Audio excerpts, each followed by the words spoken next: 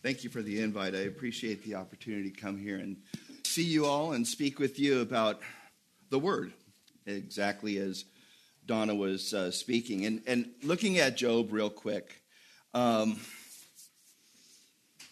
thing we also need to remember at our core is what he says in verse 9 of chapter 1. Shall we indeed accept good from God and not accept adversity? We live in adversity too, don't we? We're in a fallen world. We deal with a lot of difficulties, some more than others right now, some more later down the road. But we have trials, and they're purposeful, and God is purposeful in bringing those. But ladies, I never want you to say the following, which is also in this chapter, Job's wife, not an encourager, right? Then his wife said to him, do you still hold fast your integrity? Curse God and die.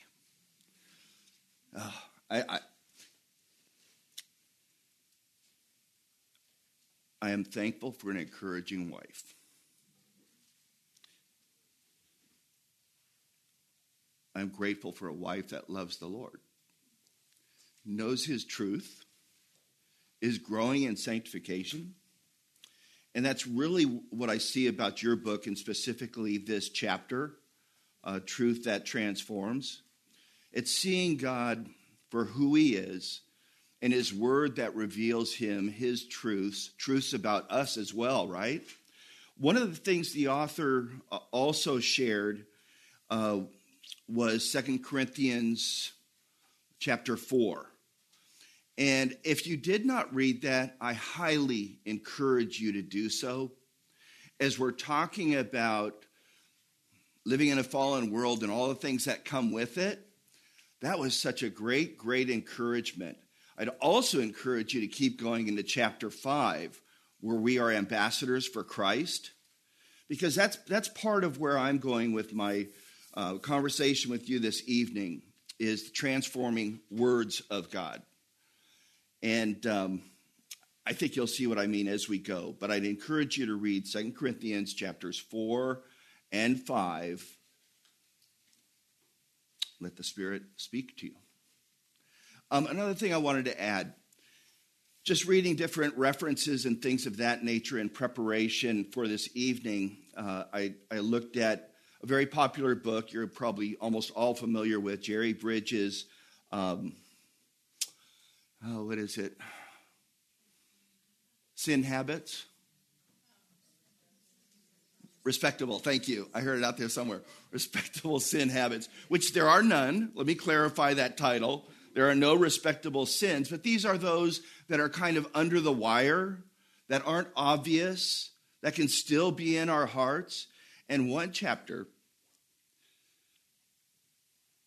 that is specifically pertinent to this chapter that you're reading, Truths That Transform, is basically being ambivalent towards them, or indifferent towards the word, or the word not really penetrating, or maybe disobedience, or again, basically ignoring it. That is ungodliness. And I want to point that out. Unrighteousness is evil. Ungodliness is evil too, but what is sanctification? It's the exact opposite of ungodliness. It's growing in godliness, right? We're at a church that's so well taught, I think sometimes we take it for granted. But we're also called to a higher standard because of that, because we are so well taught. We know the Bible. We're continuing to excel in reading and understanding it. We are called to a higher standard, therefore. Now, I looked at, I never do this, but I did recently. I was looking at a couple of MacArthur's messages, and there was a YouTuber that had something negative to say, and I saw the clickbait, I guess you call it, and I avoided it for a while, and then I go, okay, you know what? I am curious, and I rarely do this because I know what comes with it. But I think this is pertinent. I listened to it for a little while. I turned it off pretty quickly. But he's basically going through obedience and what John had spoken about, obedience because of the lordship of Christ, right? we're changed. And we move towards excelling still more in our obedience towards him. Not that we're going to be perfect this side of glory, right? But we should be growing in godliness, and that's sanctification, growing in holiness. But this guy kind of twisted what John had said about us growing in that way, saying, see, he's changing the whole gospel into trying to achieve salvation, which twisted the whole thing. We know from our good teaching here and from what the Bible says that Jesus Christ is Lord. And we need to obey. We're sinners and we fail. And praise God that while we were yet sinners, Christ died for us. So it is all him. Ephesians 1, Ephesians 2, all of those, again, affirm that very thing. It's nothing I have done. He's open on it, just like he did with the Apostle Paul on the road to Damascus, right? He wasn't looking to be saved. Quite the contrary, he's looking to persecute the church, right? Okay, so I better get started on my message, huh? Yeah, okay. We'll do that. Again, my little title here is Transforming Words of God. I'm going to start with Joshua 1. You don't have to turn there. I'm just going to comment on a couple of things. And this is Joshua 1, 8, and 9.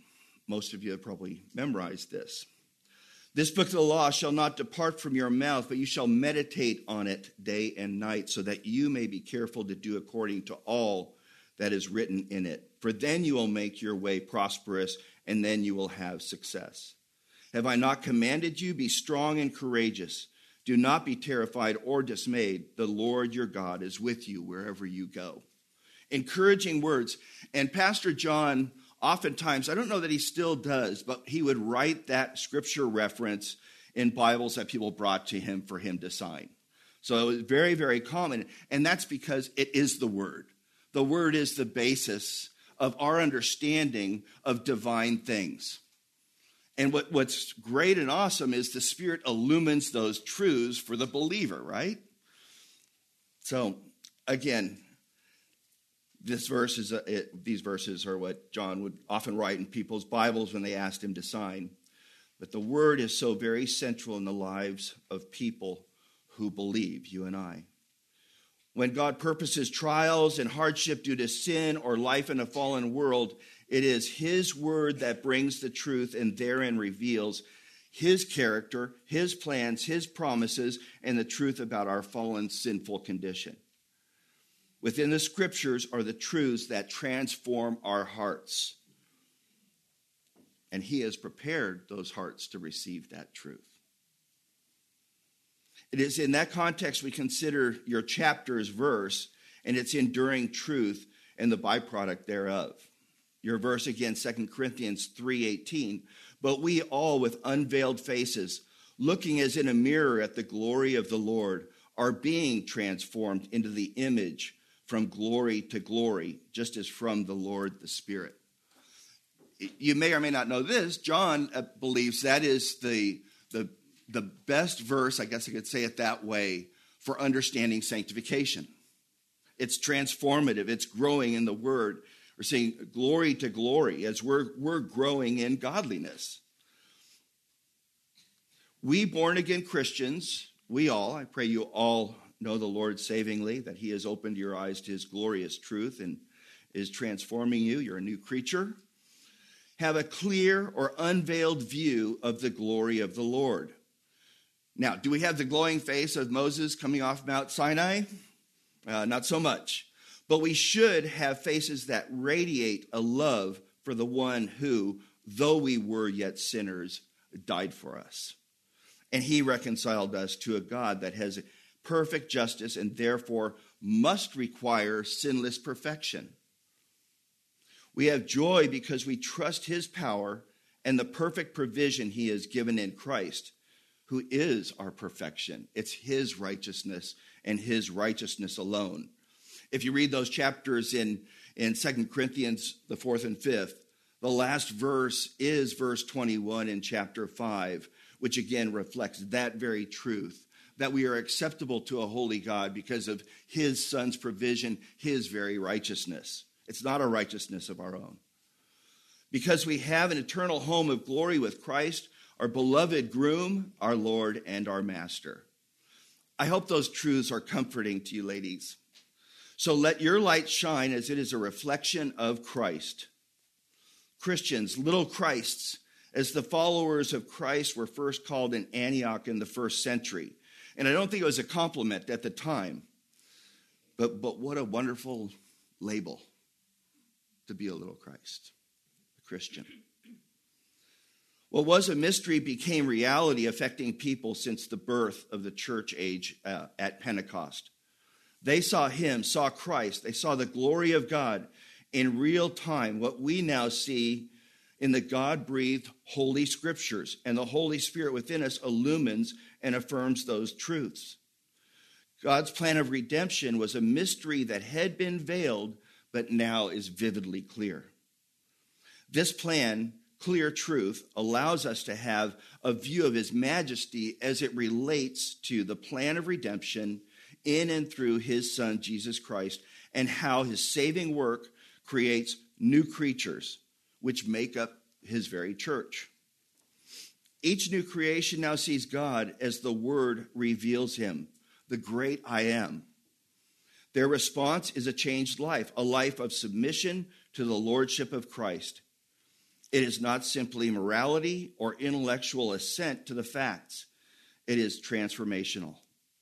This verse says our vision, even if our actual vision is not 2020, is now unobstructed, clear, and obvious. And that in light of that, we can now see the truth. Our lives are both changed and changing. That transformation is our growing in Christ likeness. I pray each of us are doing so day by day. Not that any of us have arrived. We know Philippians 1:6, but we are all in process. He who began a good work in you will perfect it until the day of Christ Jesus. He is faithful to complete it.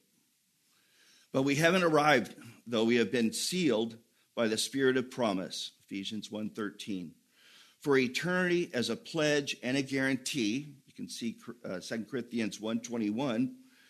And we know many people whose faith has indeed become sight. And that sight is of their risen Savior in the very glory of God. They've graduated. Are you a little envious of those who have graduated? I know we all are in a sense, and we'll talk a little bit about that. But how wondrous that is. I remember the first graduation memorial here at Grace. It was Wayne Watkins.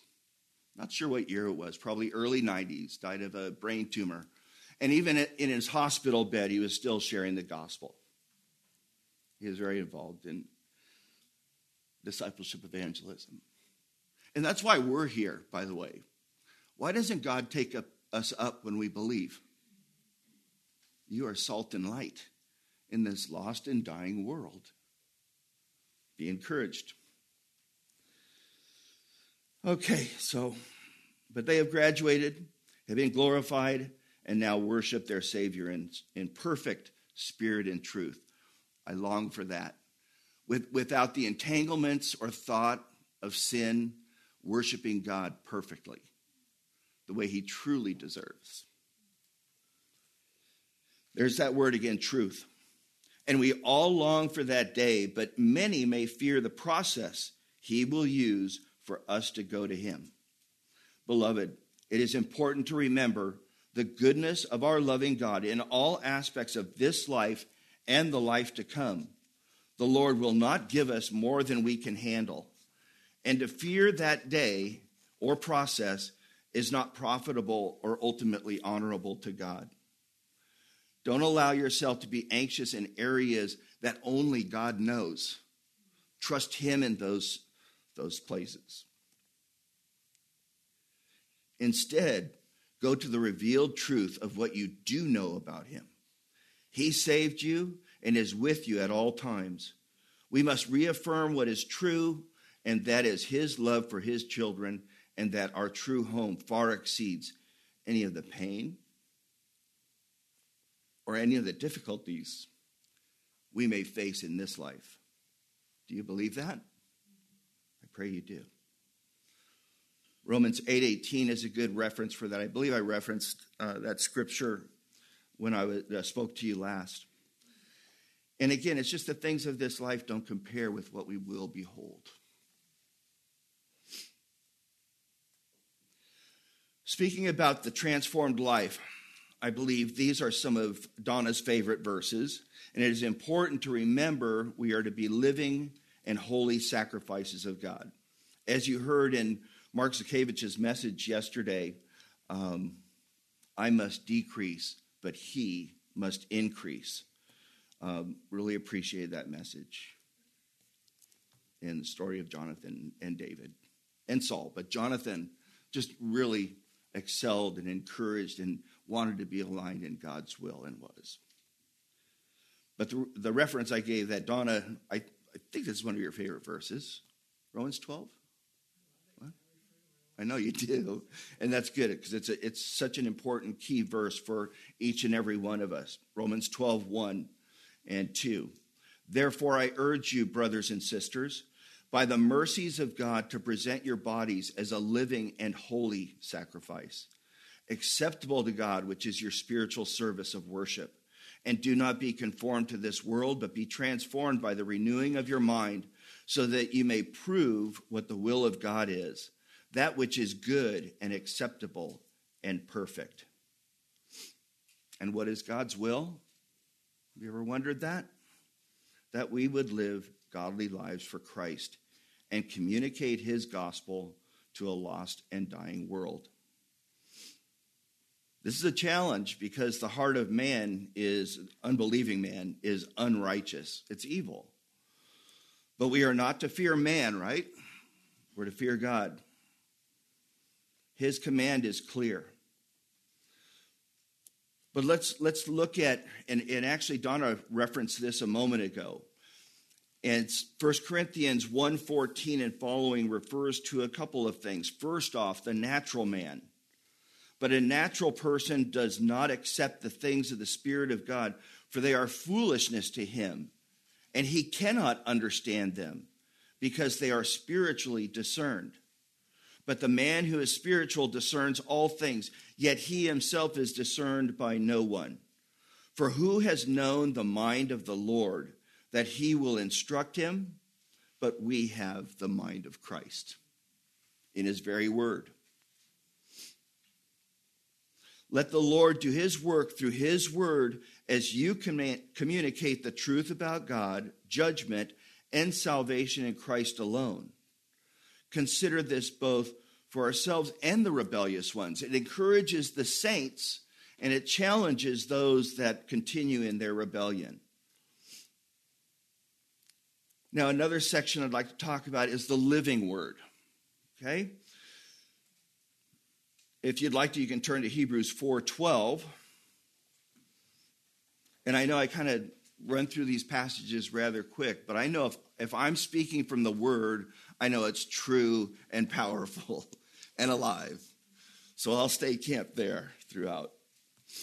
Hebrews 4:12 and following. For the word of God is living and active and sharper than any two-edged sword, even penetrating as far as the division of soul and spirit, of both joints and marrow, and able to judge the thoughts and intentions of the heart.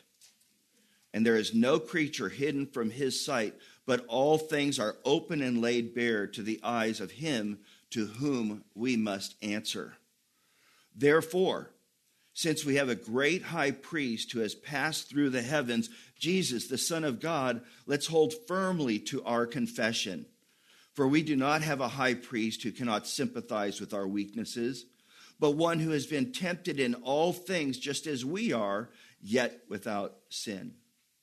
Therefore, let's approach the throne of grace with confidence so that we may receive mercy and find grace for help at the time of our need.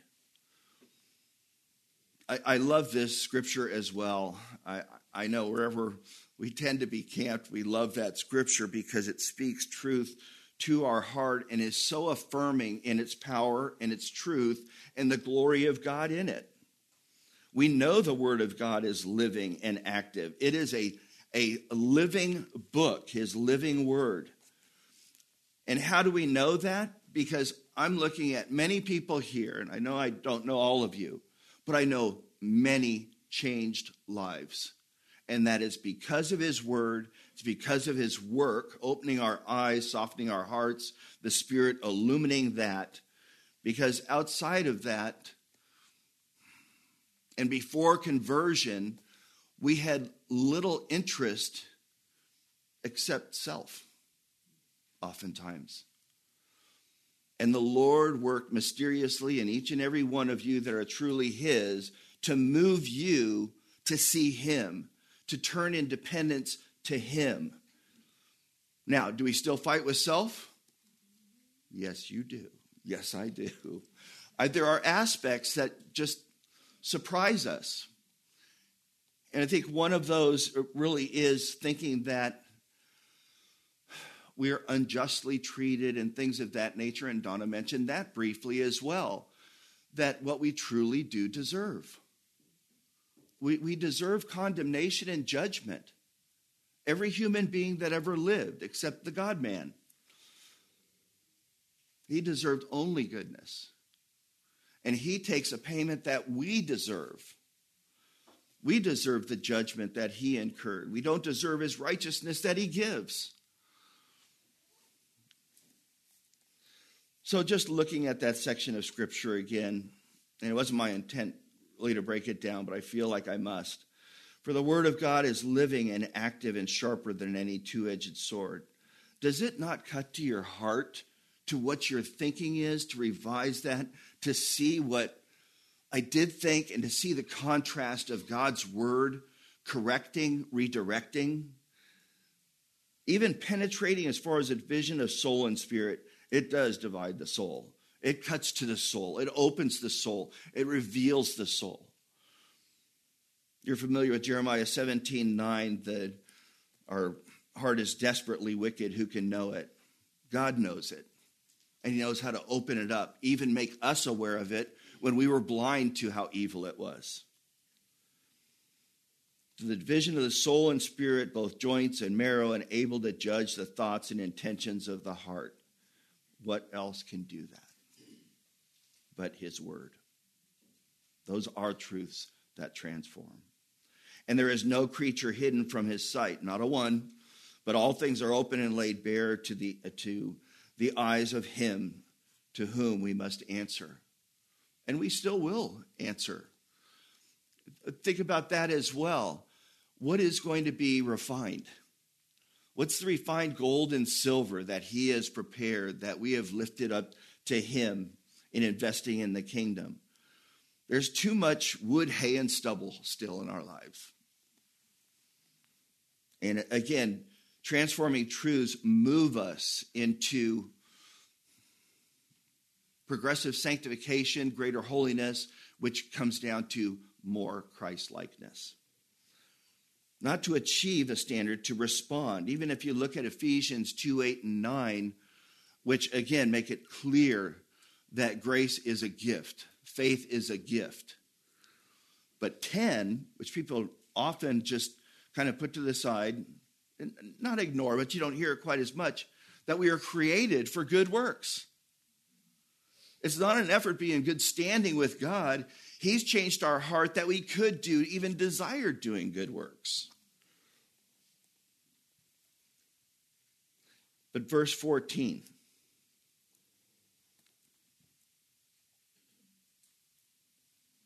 Should I say end verse 14? What great encouragement. Therefore, since we have a great high priest who has passed through the heavens, Jesus, the Son of God, let us hold firmly to our confession. For we do not have a high priest who cannot sympathize with our weaknesses, but one who has been tempted in all things just as we are, yet without sin. And then there's an invitation. Therefore, let's approach the throne of grace with confidence, so that we may receive mercy and find grace for help at the time of our need. Jesus knows you and me perfectly. perfectly. He knew our sins, past, present, future, and still determined to place his love upon us. A great high priest, he does sympathize with our weaknesses. He was tempted. And this is an important thing to remember also for evangelism. He was tempted in all things just as we are, yet without sin. That's another evidence of deity. Another evidence of his love for us. Another evidence that his sacrifice was perfect. That he wasn't dying for his own sins. He didn't have any. It was a substitutionary death. Propitiation, if you will.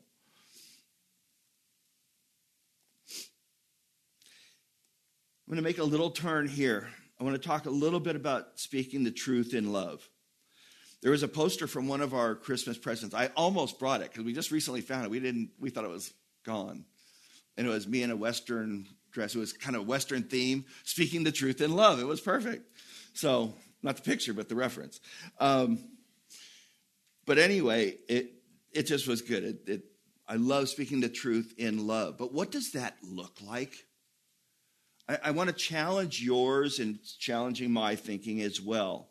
And it's going to take me a little while to develop, but bear with me.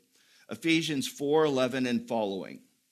And he gave some as apostles, some as prophets, some as evangelists, some as pastors and teachers, for the equipping of the saints, for the work of the ministry, for the building up of the body of Christ, until we all attain the unity of the faith and the knowledge. This reminds me of England. That's another joke. Anyway, and I shouldn't do that in the middle of Scripture. I apologize. Forgive me for that. Until we all attain the unity of the faith and to the knowledge and of the knowledge of the Son of God, to a mature man, to the measure of the stature which belongs to the fullness of Christ. As a result, we are no longer to be children tossed here and there by waves and carried about by every wind of doctrine, by the trickery of people, by the craftiness in deceitful scheming. But speaking the truth in love, we are to grow up in all aspects into him who is the head, that is Christ, from whom the whole body, being fitted and held together by what every joint supplies, according to the proper working of each individual part, causes the growth of the body for the building up of itself in love. So again, we've all been equipped. We all have spiritual gifts. You need to use them for benefiting the rest of the body of Christ. That's what the purpose is there, to edify one another and glorify Christ in the process. But there's a couple of points there. One is dealing with a difficult world, and again, stepping out in faith, evangelizing. The Lord has equipped his church with what she needs to grow, in which is a greater and more complete knowledge of Christ and the unity of the faith in him. His truth insulates us from the trickery of people and deceitful scheming of man, including that we have experienced in some recent weeks. We are called to speak the truth in love. We know the truth is what God says about anything and everything. What he says is true. But the world shuns the truth like we did before God opened our eyes. Man makes his own so-called truth, which is his own fabrication, and in fact, it is his attempt at suppressing the truth in unrighteousness. These days, it is called progressive, and it is contrary to the truth, and in fact, hates the truth.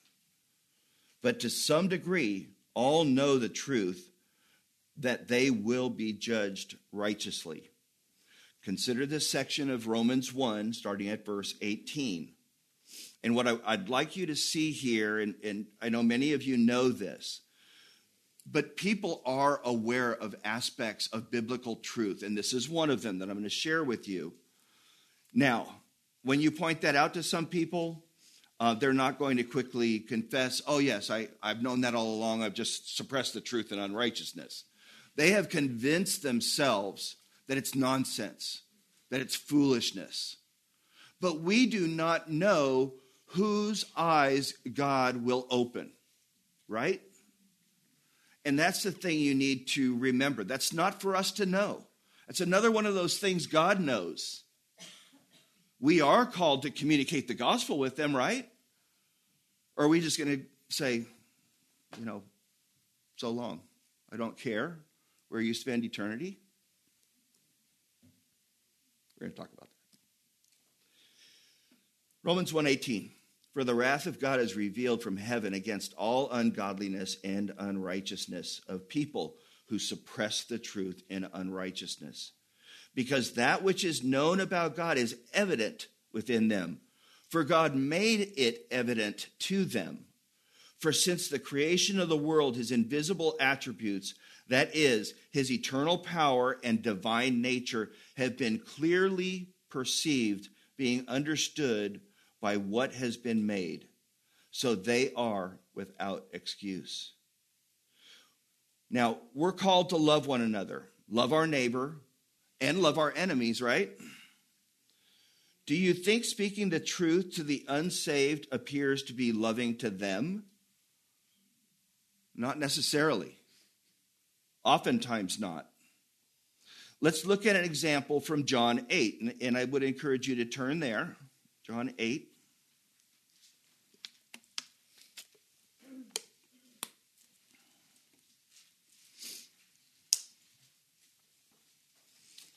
The heading is a perfect outline. Jesus is the light of the world. That is not inspired. It's a heading that was put in for us, help us navigate the Bible.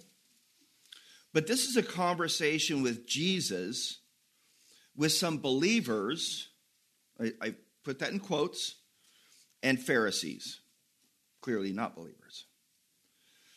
Starting at verse 12. Then Jesus again spoke to them, saying, I am the light of the world. The one who follows me will not walk in the darkness. This is clear contrast, light and darkness, but will have the light of life. So the Pharisees said to him, you are testifying about yourself. Your testimony is not true. Jesus answered and said to them, even if I am testifying about myself, my testimony is true, because I know where I come from and where I am going. But you do not know where I come from or where I am going. You judge according to the flesh. I am not judging anyone, but even if I do judge, my judgment is true. For I am not alone in it, but I and the Father who sent me. Even in your law it has been written that the testimony of two people is true. I am he who testifies about myself, and the Father who sent me testifies about me. So they were saying to him, where is your Father? Jesus answered, you know neither me nor my Father. If you knew me, you would know my Father also. These words he spoke in the treasury as he taught in the temple area, and no one arrested him because his hour had not yet come. Continuing on in verse 21. Then he said again to them, I am going away, and you will look for me, and will die in your sin. Where I am going, you cannot come. So the Jews were saying, surely he will not kill himself, will he? Since he says, where I am going, you cannot come. And he was saying to them, you are from below. I am from above. You are of this world. I am not of this world. Therefore I said to you that you will die in your sins. For unless you believe that I am, you will die in your sins. Then they were saying to him, who are you? Jesus said to them, What have I even been saying to you from the beginning? I have many things to say and to judge regarding you, but he who sent me is true. And the things which I heard from him, these I say to you, the world. They did not realize that he was speaking to them about the Father, which I'm surprised that's the case, because almost every reference he's saying he and the Father. But continuing on in verse 28. So Jesus said, when you lift up the Son of Man, then you will know that I am, and I do nothing on my own, but I say these things as the Father instructed me. And he who sent me is with me. He has not left me alone, for I always do the things that are pleasing to him. As he said these things, many came to believe in him. Keep your mark there. We're going to keep going. But as you can see, this exchange is getting testy, right? Uncomfortable, if you will. And I know Jesus, who knows all things, he's giving warning. Now, is warning loving? It is if you're speaking about the rescue. And not to take the rescue is perilous. And that's how we should communicate it. I know contrasting heaven and hell is challenging, but it's not truly the gospel unless we're talking of both. Because the consequence of unbelief is what? Hell. Separation from God in all eternity. Now, I may be getting a little bit ahead of myself right now, but the fact is, if you've been saved, are you going to keep that truth to yourself? Is that love? It's not love. It's the opposite. And I know it can be very uncomfortable at times. We have grace evangelism still. I come from a background of discipleship evangelism. Who is here? Is Donna here? Donna Squires? Maybe not. Anybody take discipleship evangelism? Good for you. Now, one of the things, and you can speak up if you like. Did you learn in taking that class and going out, knocking on doors, going in laundromats, that God is in control? Absolutely. That he's trustworthy. Versus where our own hearts can take us is what? Fear. Fear of what? Man. Not the fear of God. Not an overriding desire to honor God, but instead fear of man. What are some of those fears? Rejection. What can I say about that? Look at our perfect example of rejection. Who is that? Christ. The one who came from heaven to live amongst sinners, to be mocked and scorned, spat upon, and go to the cross. But he was going to the cross, right? So many people think, oh, what a pity. What a tragedy. Oh, my. That person needs to know why. That the plan was there before sin even existed. By our omniscient God, his perfect plan of redemption was the cross. Was Christ, the eternal Christ. That's mind-blowing. But what is also mind-blowing is that he loved you and me. Not deserving it. Anyway, I'm probably going to repeat a lot of those things, but that's good. It's good to repeat. So, words of truth. This section is words of truth. We're continuing on in this section of Scripture, now verse 31. So Jesus was saying to those Jews who had believed him, if you continue in my word, then you are truly my disciples, and you will know the truth, and the truth will set you free. They answered him, we are Abraham's descendants, and we have never been enslaved to anyone. How is it that you say you will become free? That's really interesting. There is a belief that is not saving belief. Hebrews 10 talks about it in some detail. People that are hanging around the church, seeing the glory of God in other people and even seeing aspects of the truth of God's word, but not submitting to it. Not repenting of their own sin, not trusting in Christ alone for their salvation first and foremost. But it goes on, verse 34. Jesus answered them, truly, truly, I say to you. Do you think this was truth? Truly, truly. I mean, repeating, emphasis, coming from the very Son of God. Truly, truly, I say to you, everyone who commits sin is a slave of sin. Now, the slave does not remain in the house forever. The son does remain forever. Interesting play on words there. So if the Son sets you free, you really will be free. I know that you are Abraham's descendants, yet you are seeking to kill me because my word has no place in you. I speak of the things which I have seen with my Father. Therefore, you also do the things which you heard from your father. Here's a big turn. Now, I'm not going to say you need to go here in your evangelism, but there are two types of human beings. It's who their father is. There's no middle ground. Your father is either God or Satan. That's why we see the fallenness of this world. And I'm not saying they're all having satanic parties or dances or whatever they do, but they're still his. And they do the thing of their father. That's how we can be so crazy to do, it seems like anything possible to destroy the family, marriage, human beings the way they were made, male and female. What a concept. Anyway, I will say this also with evangelism. It is surprising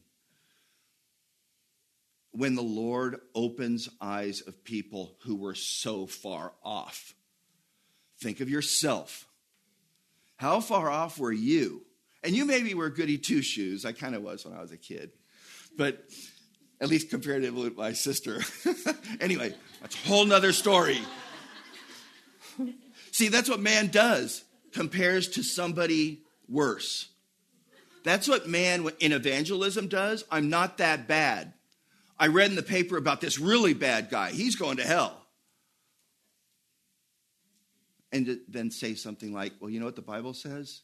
If you're guilty on one point, you're guilty of all. Now I got to say something else. Stacy hates it when I do this. You know, this sister of mine, Valerie, love her. Many of you, some of you know her. At one point, she was going through a very difficult time with a third marriage. I'm speaking words of truth to her.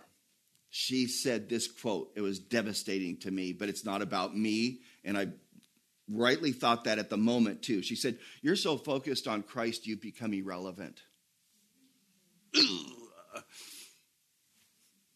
I just kind of tuck it in. I didn't say anything. I said, I'm still going to continue to encourage you with God's word. She's going to Grace Baptist up in Santa Clarita now. Woohoo! Go God. I mean, really. I know that sounds trite. And ungodliness also thinks lightly of godly things. Just kind of jumping way back and bringing us to the present. Godliness is seeing God in everything. You see the flower and you go, what a sweet delight. Look at the glory of God. You see the rain, saying we prayed for rain for, 5 years? You brought the rain, all right. But I think that's when I think about the rainbow, when we get 4 inches all at once.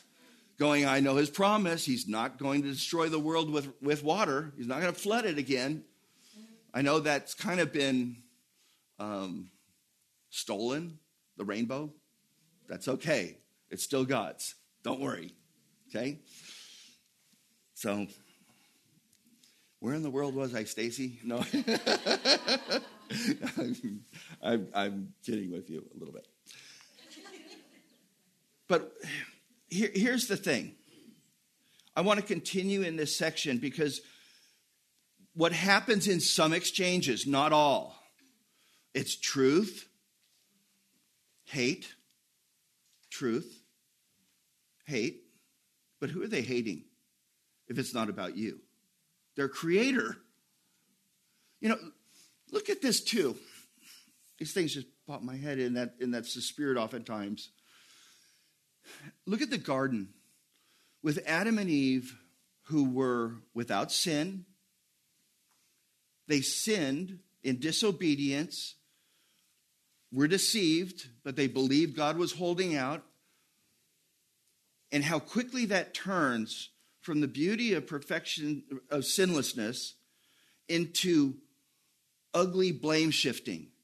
getting the blame off of me onto somebody else. In fact, the closest person to me. Adam said what? It's the woman. He's throwing her under the bus right off the bat, right? It's the woman you gave me.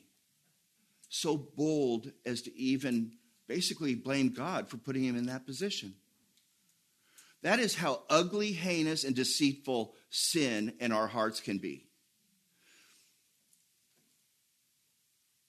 I'm quite certain that, I'll say all of us, have tried to justify our sin or disobedience in some way, shape, or form. And it's bogus. I don't think that's a biblical word, bogus. It's a lie. It's a stupid lie. First of all, we already talked about him with the living word that can see through us perfectly. We're not fooling him at all. Okay. How much time do I have to? Do you know? Well, it's been a little while.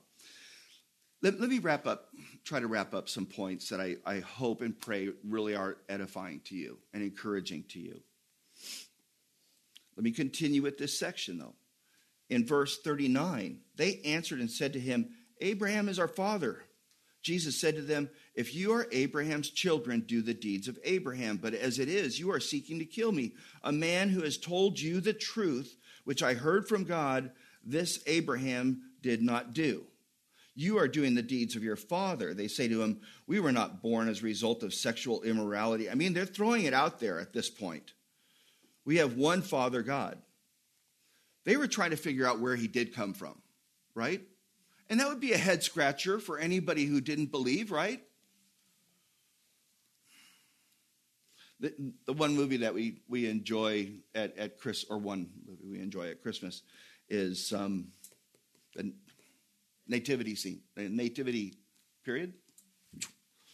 It actually handles that situation quite well, that the townspeople are saying, she's pregnant.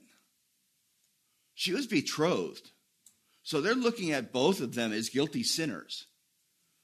Do you think that was true? I don't doubt it for a moment. They're wondering where this came from. They're not married yet. But they're trying to rationalize, but they go into calling Jesus a demon and the rest. It just gets ugly. And he continues to warn them, but he will judge them. My question to you, is Jesus loving here? Of course he is.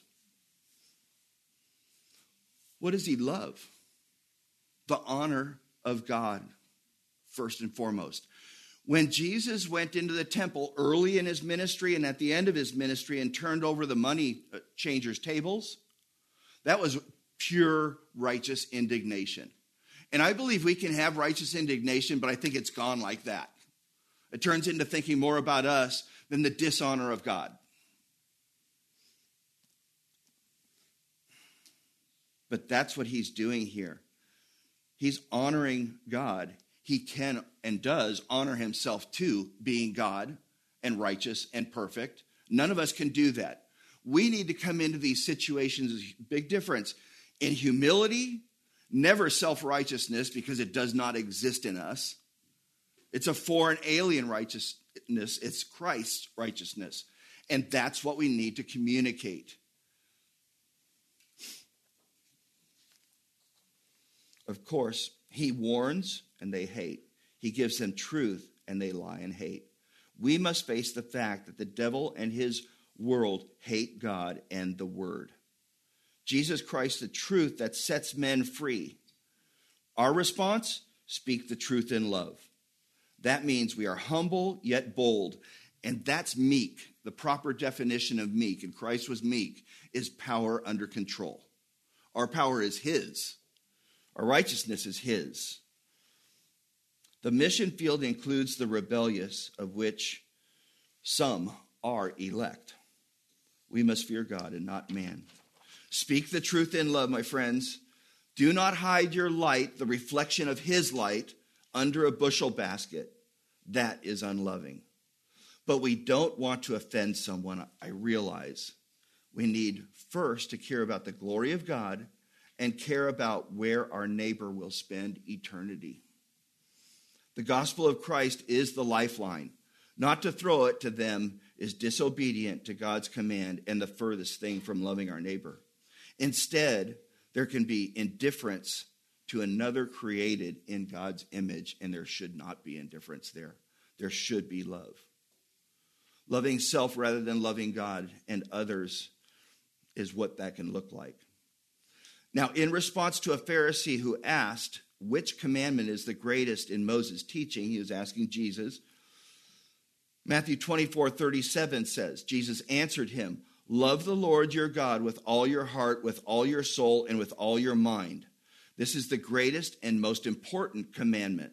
The second is like it. Love your neighbor as you love yourself. All of Moses' teachings and the prophets depend on these two commands.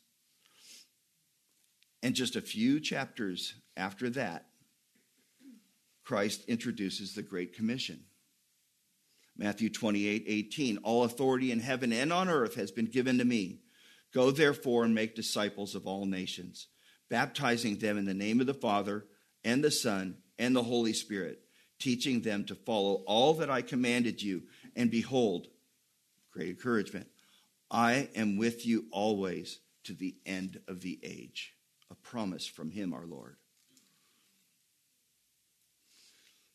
I was going into, I think I'll close at this point, Donna. I was going to go into John 1:1, talking about Jesus is the Word, the very Word.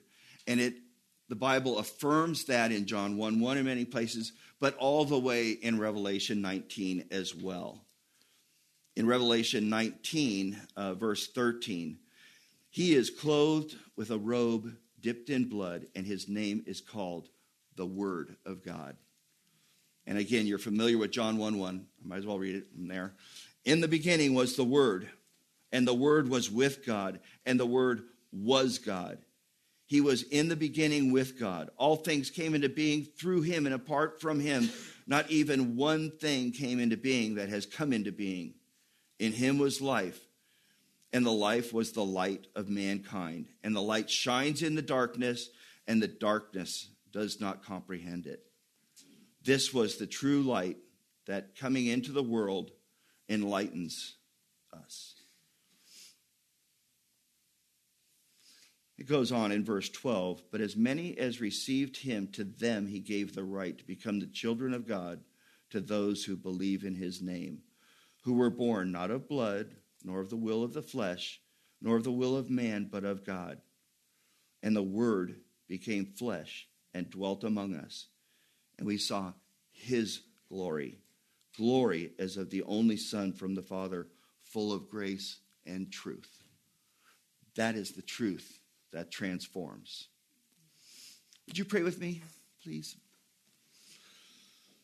Lord, we thank you that you are the word of truth. You are true. Your words are true. Your promises are true. Your gospel is true. We pray that you will open eyes and hearts, that as we have opportunity to speak the gospel, the good news to them, that your Spirit will again open their eyes and soften their hearts to receive your word. Lord, we don't know where we are in that process. We are but to proclaim. You do the saving. You do that work, and you alone in all of our hearts. Everyone here who trusts in you alone for their salvation and has repented of their sin, Lord, you have done that. You've changed us and made us new creatures. We pray that you would continue to build your church, and we know that you do and have, and oftentimes in much travail around the world. You use various circumstances to bring people to their knees. Every knee will bow. Every tongue will confess. Jesus Christ is Lord. Amen.